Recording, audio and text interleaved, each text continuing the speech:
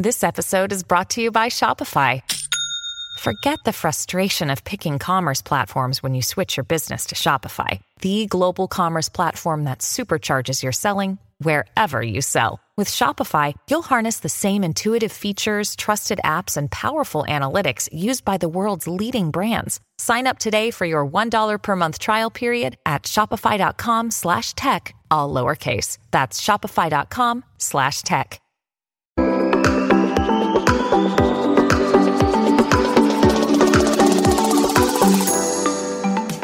Hi everyone, welcome to the Value Inspiration Podcast.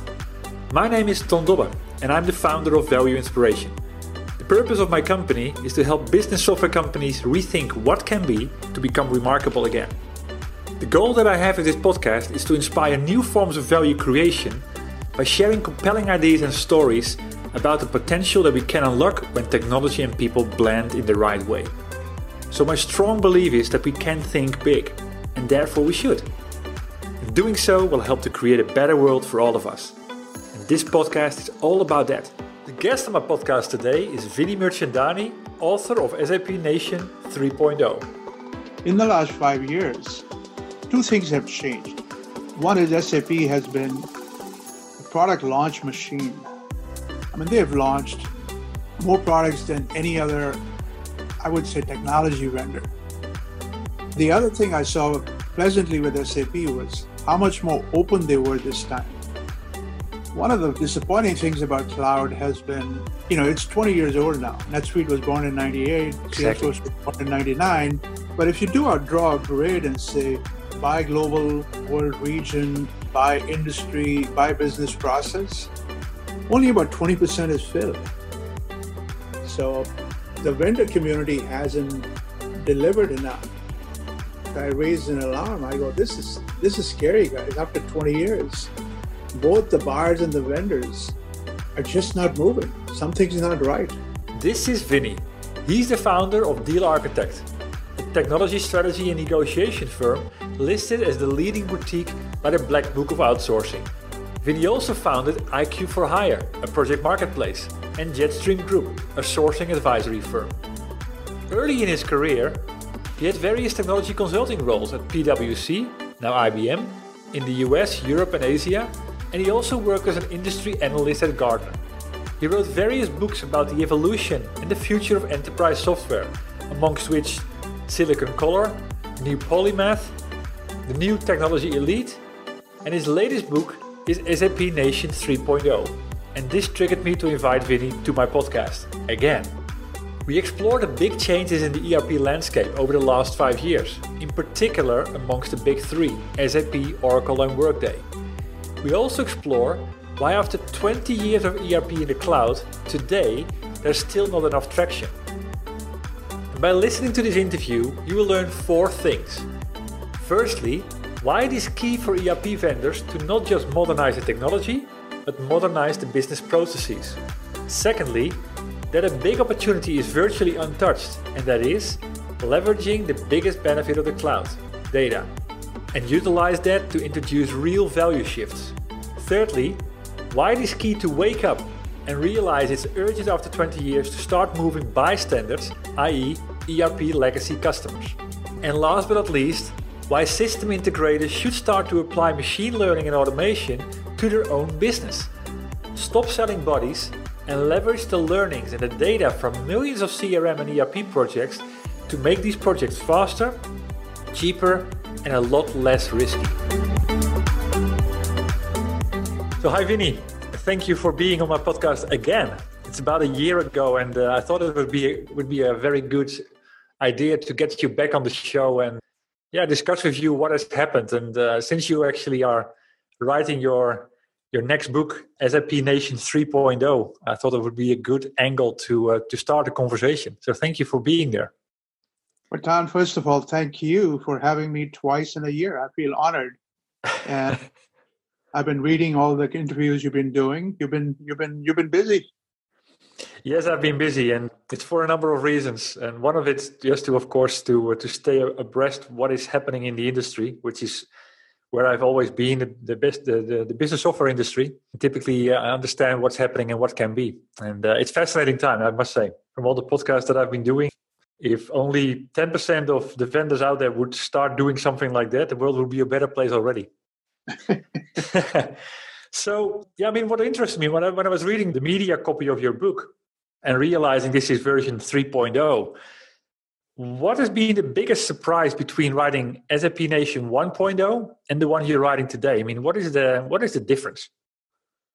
Well, so 1.0 came out in 2014, 5 years ago. Yeah. And back then, I was very worried that SAP, that book focused on the ecosystem. And I built models of the ecosystem, how much Accenture, IBM, end users, all the different human cost in the SAP ecosystem. Yeah. And I built several different models, and the lowest one was about $225 billion a year. And I was like, my God, that is as big as a country of Ireland. Why after the recession has this not slowed down? In fact, it had accelerated in many categories. So I wrote the book from a kind of hey world, we really need to wake up to this runaway software economy here. And so it came across, it was meant to scare the world about the cost, but SAP and others saw it as my being negative on SAP. It wasn't meant to be negative on SAP, the software. It was more about, look, it's uncontrolled, the integrators, the hosting, the application management, the write-offs, the failures are just out of control. We need to pay a lot more attention here. The good news is after 5 years, when I wrote this book, I'm seeing customers a lot more cautious. So my book did have an impact. But what's more pleasantly positive in this book is, in the last 5 years, two things have changed. One is SAP has been a product launch machine. They have launched more products than any other, I would say, technology vendor. True. So they've launched S4HANA, which is their next generation ERP product. They've made several CRM acquisitions, and that's become what they're calling C4HANA. Exactly. But even more importantly, in the Leonardo toolkit they have, a number of machine learning use cases, a number of IoT use cases. They have a cloud platform that uses a lot of open source components. So partners are starting to build new applications on that. And then the old acquisitions they had done, Ariba, SuccessFactors, cloud acquisitions are starting to mature and, have a lot more customers and so on. And by the way, ECC continues and Business One continues. So it's been a remarkable set of products that SAP has. It's almost too much, right? Yeah. The other thing I saw pleasantly with SAP was how much more open they were this time. When I wrote the first book, I gave them many opportunities to contribute, and they basically either didn't think I was serious enough to write a book, or for whatever reason, they did not collaborate. This time, they have been much, much open. So, those two big changes, a lot more product and a lot more openness. So that's been the big change since 2014. Yeah, and I have seen that from the sideline, and I'm involved with SAP as well. And but at the time that you wrote the book and it came out, I was still with Unit 4. So indeed, a lot has happened. But what struck me in the book, I think you made a reference to the whole adoption of cloud ERP in the marketplace. That is currently only at 20% or something like that. So with actually maybe even lower. The 20% I said was one of the disappointing things about cloud has been, it's 20 years old now. NetSuite was born in 98, Exactly. Salesforce was born in 99. But if you draw a grid and say by global world region, by industry, by business process, only about 20% is filled. Workday cannot do pay, even its strength is in HCM. But if you ask it to go into Vietnam or Costa Rica or even major markets like Belgium, it cannot support you there, right? Yeah. If you ask Salesforce about capabilities for different industries, they don't have any transaction capabilities there, right? even Oracle, after all these years, I mean, Oracle has been developing Fusion for 15 years now. Yeah. It's surprising how little Fusion can support. So the vendor community hasn't delivered enough. And on the other hand, the buyer community has been very slow to adopt it. In my view, I have a category in the book that I call bystanders. These are people these are customers who are sticking with on-premise ERP, on-premise business warehouse type stuff, and just aren't moving to any of the cloud solutions. And in the book, I raised an alarm. I go, this is scary, guys. After 20 years, both the buyers and the vendors are just not moving. Something's not right. Yeah, but the question, I mean, I've been looking into this as well, and at some point I actually wrote a blog about messaging of the ERP vendors. And if I compared what we were writing about in 2000 and the benefits we were communicating and what the market is still communicating about in 2019, it's exactly the same. Better insights, more efficiency, better productivity. And we've even been hearing this story for as long as I've been in ERP, which is over close to 30 years now. So the question at the end is, I mean, who's to blame here? Is it the customers that don't move? But I think at the end, it's the reason the customers don't move is because there's nothing really new. I'll give you an example. When NetSuite came to market, when Workday came to market, and when Oracle came to market with their cloud suites, from my perspective, it was about removing the pain of on-premise ERP with regards to the updates and the upgrades, and just take all of that out of their hands and run it as a service. It was not about anything beyond that, because in that time and era, like 2005, no one was talking about AI. No one was even talking about mobile. Social wasn't even invented at that point in time. So the invention was, it's now in the cloud, guys. But if you're running a multi-million implementation of any vendor, of SAP, of Oracle, of Workday, or whatever, why would you move to, Workday, of course, they're born in the cloud. But if you're coming from an on-premise solution, why would you move? There's nothing really different. So, Don, you make a very good point. The messaging hasn't evolved. But I would say even the product hasn't evolved, right? Yeah. So one of the issues that I hear from customers is I can move some of my stuff to HCM on Workday, and I will, but that's just 3% of what I need, right? Sure. So there isn't enough in the cloud for them to think about, major chunks of big processes to move. So I think that to me is as big an issue. But you're right about messaging. You can't just talk about efficiency, but now you should be talking about the cloud allows for a lot more data sharing across customers, or at least data benchmarking across customers. It allows for a lot more machine learning, with machines having a lot more data now across customers and so on. I think some vendors are just afraid because of privacy requirements to even mention that. And unfortunately, it's one of the biggest selling points of cloud. We're gathering a lot of data, and that should allow us to do some really unique things that we couldn't do.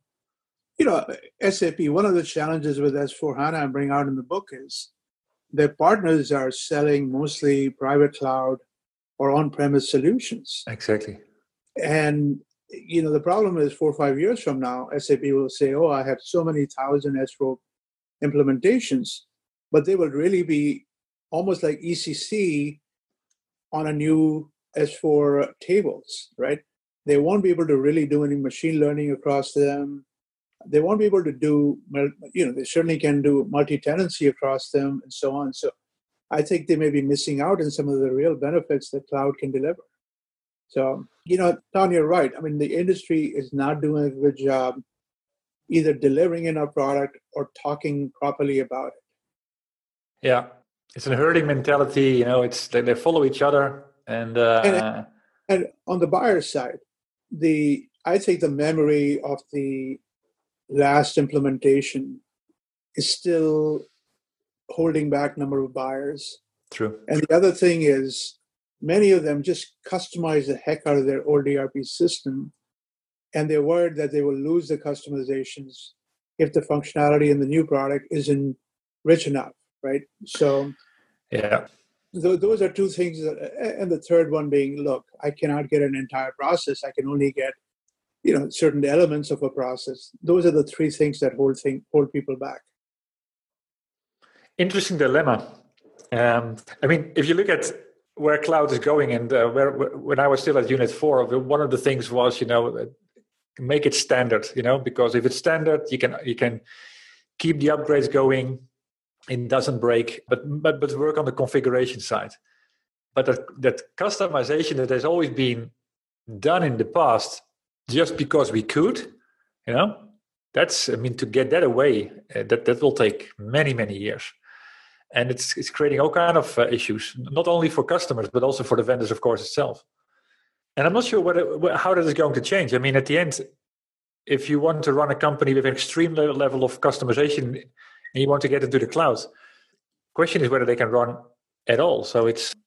I think as an industry, vendors have to start. I have a whole chapter on what SAP needs to do with its bystanders, right? Yeah. I think the same thing Oracle needs to do, the same thing Infor needs to do, the same thing Workday needs to do to target some of these bystanders in the on-premise customers. Many of them are kind of like happy with where they are. Workday and Salesforce, because Wall Street is being generous to them, they obviously think they're doing fine. And I keep telling them, you've just scratched the surface. There's so much more you can do. And, SAP, Oracle, it just seems like, their CFOs are like, well, don't push the on-premise customers too much, so long as they keep sending the maintenance checks. Exactly. So, they have to wake up and say, it's become urgent after 20 years. We really need to move these bystanders. Yeah. So, talking about your categories, you have bystanders, you got diversifiers, you got modernizers and risk takers. To me, if I was looking at it, I see the model from Moore, crossing the chasm, the innovators, the early adopters, the early majority, and of course the laggards, the late majority. And I think that was also why it was inspired. But can you explain why you chose those names and what you see in the SAP landscape that is changing right now? Well, it's funny you mentioned Geoffrey Moore. I did not even think of Geoffrey when I wrote those categories. What I did a number of case studies, right? So there are 35 in the book, and I was looking to categorize them and then come up with the strategies they were using around SAP. And the risk takers are doing things like Leonardo machine learning, Leonardo IoT. Exactly. They're trying out S4 in the public cloud. They're trying out new functionality, on-premise functionality from SAP, like integrated business planning. So these are early pilots, proof of concepts, clearly risk takers in that sense. The modernizers are those, a number of them are just moving from ECC to S4, but many of them are doing it on-premise. They're doing it with SAP GUI, the old ugly user interface. And so I said, they're not really risk takers. They're moving to S4 for various reasons, but they're minimizing risk. Yeah. So I call them modernizers, right? Diversifiers is a category that comes from the book in 2014, because I had seen a number of customers do what's called ring fencing. So they were putting in Salesforce and CRM, Workday and HCM around SAP, or in some cases they were doing two-tier ERP. So they were putting in Microsoft or NetSuite and subsidiaries or Plex and subsidiaries, keeping SAP at the headquarters. Yeah. So this time I saw diversifiers, but some of them are going back to SAP, as a matter of fact. So that was kind of an interesting trend. They may have tried out Microsoft, and they're going, okay, I'm going to go back to SAP can do it for me with Business by Design. Why don't I stick with SAP, integration easier, and so on. So that's how the diversifier category came up. And then the bystanders were those that are really not doing much, just sending maintenance checks. So that's how kind of my categories relate more to what I saw in the case studies. Mm-hmm. If it looks like Geoffrey Moore, I guess I'm flattered. Well, at the end, it's of course it all has to do with the urgency, which is also a comment you make. You say many customers in the book have a sense of urgency, And I find that lacking in its competitors. But that urgency, what do you see, for example, in the risk takers? That what type of urgency are they after, and what do they try to achieve with that? So urgency is a relative term, right? Well, Mm-hmm. because I've been writing my New Florence blog for 15 years. So I get to see innovation sometimes 4 or 5 years before it becomes mainstream. Yeah. So machine learning I've been seeing for 5 or 6 years from innovators. The fact that SAP has several here makes them risk takers in the SAP world. They're not necessarily risk takers compared to startups or compared to other companies that have been doing machine learning like Google or Amazon for much longer, right? Yeah. But in the enterprise world, they're definitely risk takers. So I have an example of Costco, for example.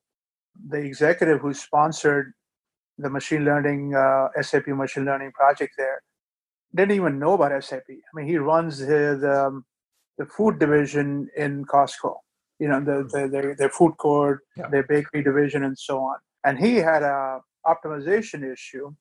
And he actually called his CIO and said, hey, introduce me to Mr. Watson. He goes, who's Mr. Watson? He says, all these TV commercials. Watson? Oh, the CIO said, you mean the IBM thing? No, don't call IBM. We're already working with SAP. Call SAP. So that's how it started, right? Yeah. And then SAP brought in their machine learning capabilities and did a pilot with him and really did a design session with him and so on. Yeah. So that's how that risk taker happened. He didn't even know about SAP and he took the risk with SAP. Yeah, you can look at it from two angles. You can look at it, okay, is it the risk to go with that vendor or is it the risk that you're taking to be first to market?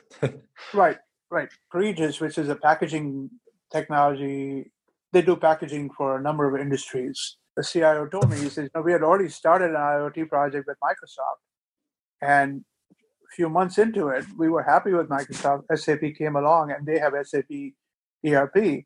SAP came along and basically showed us their IoT capabilities. And he switched from Microsoft to SAP. So again, he took a risk because Microsoft was working reasonably well for him, but SAP promised him better integration and so on. So to me, these are risk takers. There's a couple of other ones that went into S4 in the cloud, and they are, very few of the early S4 implementation are in the public cloud. So they took a risk because everyone else is going on-premise or... Yeah, that's fascinating to still hear that a lot are still going on-premise. That is an unusual thing in the SAP world, and it's absolutely SAP because their partners want to continue what they did under ECC. They want to do the implementation, they want to do the hosting, they want to do the upgrades, they want to do the application management. So I think that is the risk for SAP that they're letting so many of them go on-premise. That's true. Yeah, that's true. So at the very end of your book, you're talking about go from sea to shining sea, and I think that's all about where should this go? What is the opportunity? And I'm not sure whether it was in that chapter or just the chapter before. You're talking about tilting the bell curve. But what should we do now from here? Who is on the right track? Is SAP in a better position than an Oracle, a NetSuite, a Workday, or is it sort of it may be the best of what you can get, but even though it's with all of that in mind, it's still behind.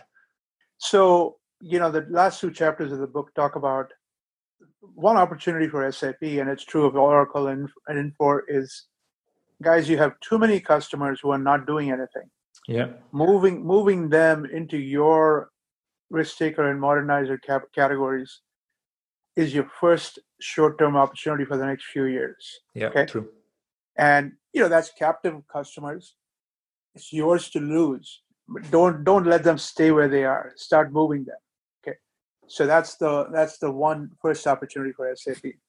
The second one, when you talk about sea to shining sea, what happened was I looked at 5 years, but I also looked at 20 years of enterprise technology.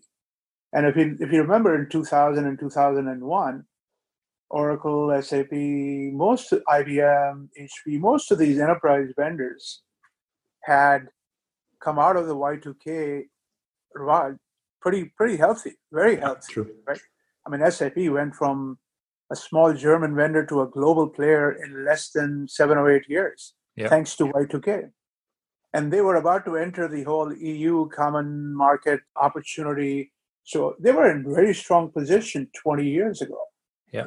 If you look at what they've done in the last 18 years, they have missed out in market after market.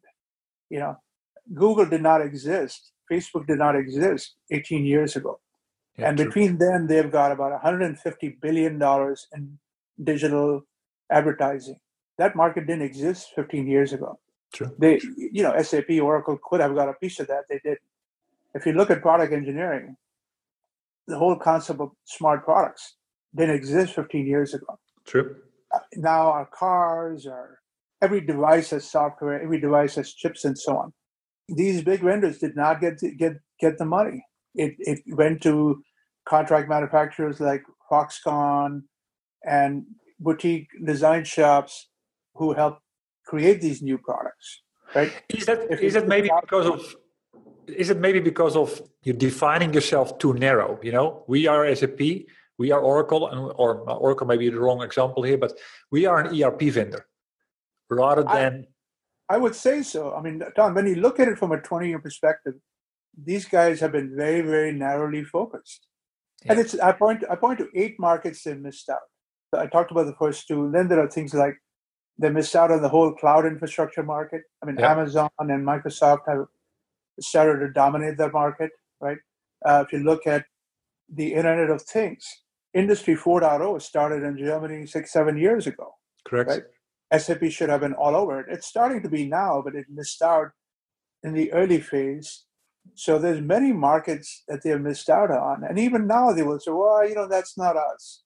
We only do software, or we only do enterprise back office. So for whatever reason, they're almost too focused.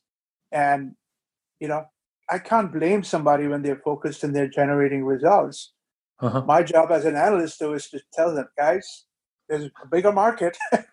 Yeah, true.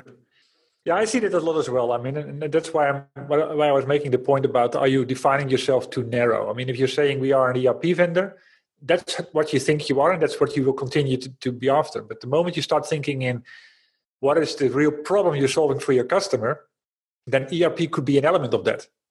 But at some point in time, because of the shift, it could be an element that is a much lesser priority because the market is moving somewhere else, and you're just capable of moving with it.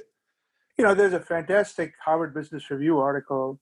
I think it was written almost 50 years ago. It's called Marketing Myopia. Yeah. And, it talked about how the horse saw itself, other horses as competition, and the automobile came along. Yeah. And the transportation market kept growing bigger and bigger and bigger. And if you just want to be, if you want to sell horse buggies, right? That market won't go away, but it'll become smaller and smaller. Smaller, yeah. Yeah, that's right. So there's absolutely a number of areas where you could start thinking, okay, should that have been a market to jump into? But if that to me is the second opportunity for SAP, is to go back to many of these markets that it did not participate in the last 15 years. They're not dead. There's always a second fast follower opportunity in most markets. So true, exactly. That can actually be a very good strategy if you want to. Another one, given that you're in Europe, Europe has been a little bit late adopter of cloud, right? I mean, think about SAP if it put its mind to it and convinced European customers that the cloud is not something unsafe or evil or whatever. They can. I mean, they are much more credible in Europe than a Workday can be or a Salesforce can be. They could convert European customers into cloud adopters. So I think there's many opportunities for SAP. In fact, too many opportunities for SAP in the second wave. Yeah. Well, talking about too many opportunities, if you would have to make a choice, and if you stick to rethinking ERP, what would be kind of the top 3 things that any reputable vendor should be putting its time right now? My top 3 would be don't just modernize the technology, which many of them have been doing. True. Modernize the business processes, right? I mean, it's amazing how when you invite vendors to say, I want to create a modern shop floor, the processes still don't support robotics or 3D printing or sensors on the floor or True. workers with wearables and so on. I mean, the business processes are 8-10 years old in many cases. So that's the first thing I would do. Yeah. The second thing I would do is verticalize, right? I mean, ERP is not just for the manufacturing sector. It's being used by utilities. It's being used by retail. It's being used by insurance. It's being used by... What is wrong in offering claims processing or retail merchandising or insurance billing or utility asset management and so on? Those industries are screaming for cloud and in-memory solutions for that. True. The ERPs are not delivering them. Okay, that's the second one. The third one I would say is get your systems integrators to apply machine learning and automation to their own business. It's amazing how many systems integrators still sell bodies when, we've learned over the last 30 years, we've done millions of ERP projects and millions of CRM projects. Why aren't we training our machines to do configuration? True. And, why aren't we doing automated data conversion? There's so much automation opportunity. The integrators aren't doing it. Well, if they're not doing it, maybe the software vendors should step up and say, I will do it. Customers, you don't have to pay for so many bodies, right? I think that could be a huge, huge value add, and it would accelerate a lot of selling for the ERP vendors. Well, primarily because it becomes a much more attractive offering for any customer that's currently in the bystanders corner. Well, it not only will it make it more economical, it'll also make it less risky, right? I mean, the last wave of ERP projects, the rate of failure is scary. True. We can't afford it. Actually, that holds back a number of bystanders. The experience, the muscle memory from the previous implementation, how painful it was. Yeah. They just don't want to do it again. They're like, why would I want to sign up for another 3, 4, 5 years of so much pain and chaos? True. A couple of examples come to mind, and it's not fun. It's absolutely not fun. We've got to, it's like, when you go to buy a new car these days, there's so much new technology. There's so much new features. New car smell. The sound of a car is different. You close the door and it sounds nice, right? There's a lot of features. I mean, you got to make it attractive for people to sign up. And that's true. Events go in and talk about, you're going to get a better user interface. That's not going to be enough. Exactly. Now, that was actually at the very end of your book. You made a good point. Like, earn a customer's business every single month, which is actually, I wrote a blog about it, I think last week, about, you think you do a good job for your customers, but at the end you're just holding them hostage. And one of the things that I see, for example, is, okay, you have to sign a contract for 3 years. We bill you annually. So there's nothing software as a service here. The moment you shift that and you have the guts and you have the courage to say, I'm doing the invoicing on a monthly basis, and you can decide every single month whether you want more or less, that's where things will move to completely different standards. True. Yeah, but to me, the big excitement is what you are starting to write about, right? You're writing a lot about startups that are doing machine learning and so on. Yeah. Can you imagine the enterprise? Unfortunately, a lot of the machine learning that is showing up in ERP vendors is machine learning that Amazon and Google have done with image recognition and voice recognition and so on.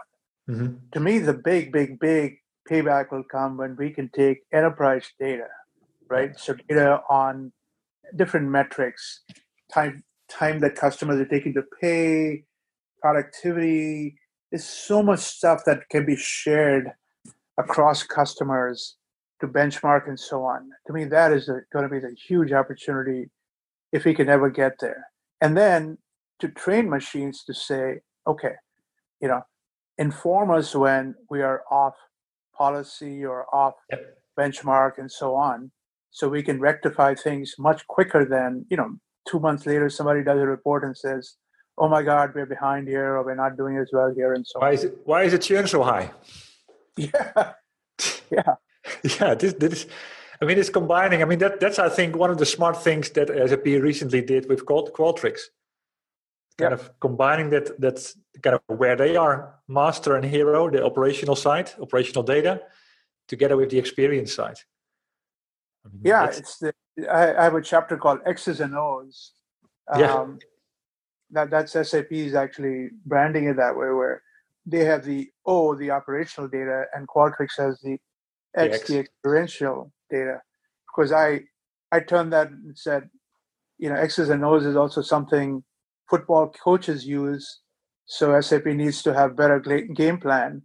And then my editor added, he says, X's and O's is also lovey-dovey to customers. So it is. So I mean, we're running towards the bottom of the hour. And what would be your?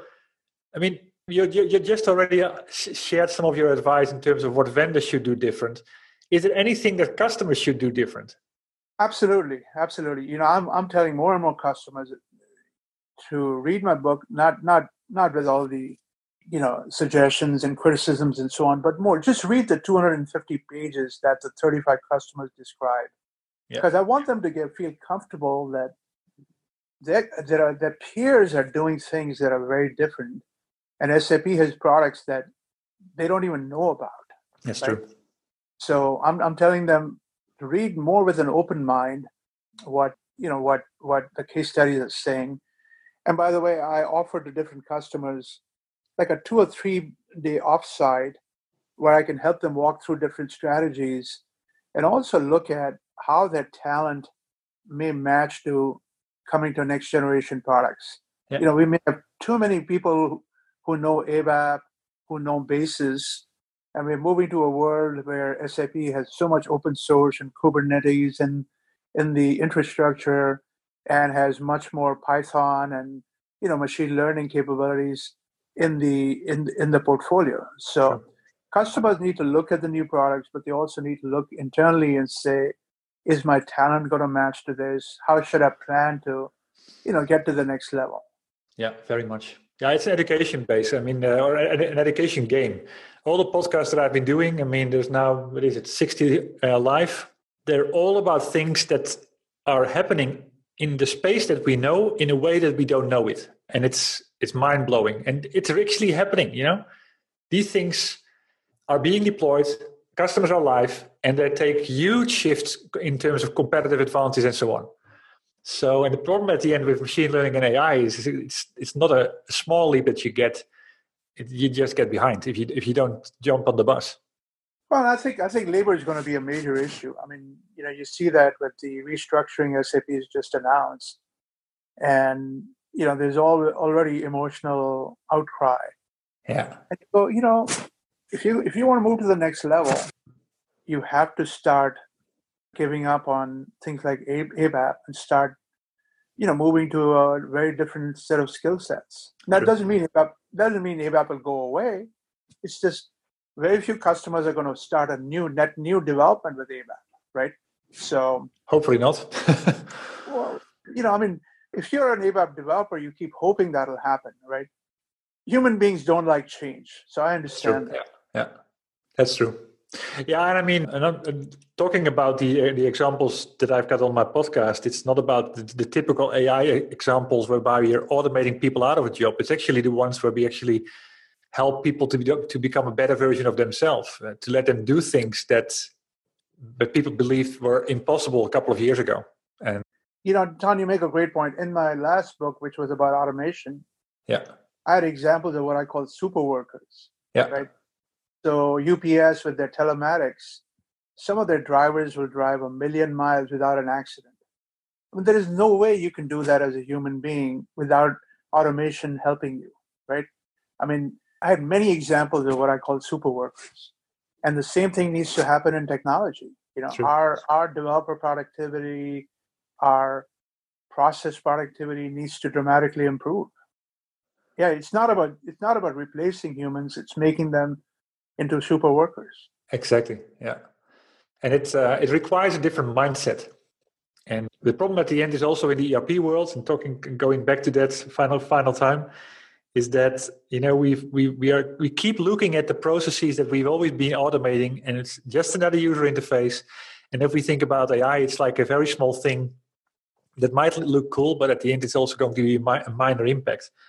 If you take a step back from that, and I think you call that not about modernize the functionality, but modernize the process. Really start challenging why you're doing certain things in a certain way. Then you can make shifts happen, and that's I think where we need to do some waking up here. But thank you very much for your anecdotes and your and sharing the story about what you've been going through in writing the book. Todd, anytime, maybe we can do one in a year and see if the market has started to move. Exactly. Well, that's exactly my plan. It needs to move. It needs to move. Yeah. Exactly. So thank you very much. And for everybody listening today, thank you for tuning into this podcast.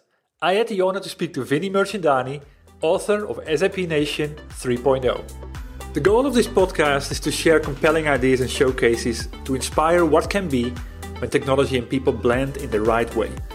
It's my strong belief that too much focus is put on automating people out of a process, in other words, cutting costs, rather than scenarios where the unique strength of people are augmented with technology to change the established rules and to deliver a value that was unimaginable before.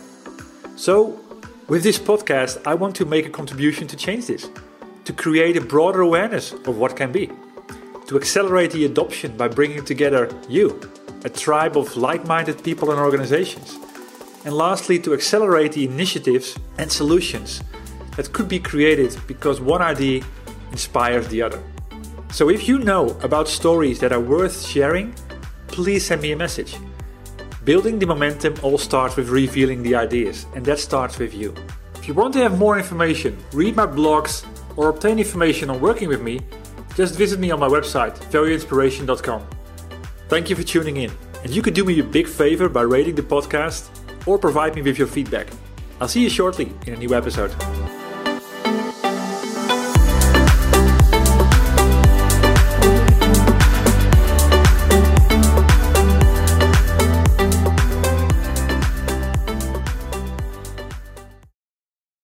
That's what ransomware is all about. It's psychological pressure. Ransomware, when your computer's hacked into and your data held ransom. Attacks are on the rise, and Russian gangs are making billions of dollars. The moment I got that message, I knew our greatest fears that we ever have are starting to come true. The post-Cold War era is over. .com The Hacking. A new season from Crowd Network with me, Katie Puckrick. Just search for .com, that's DOTCOM, and subscribe.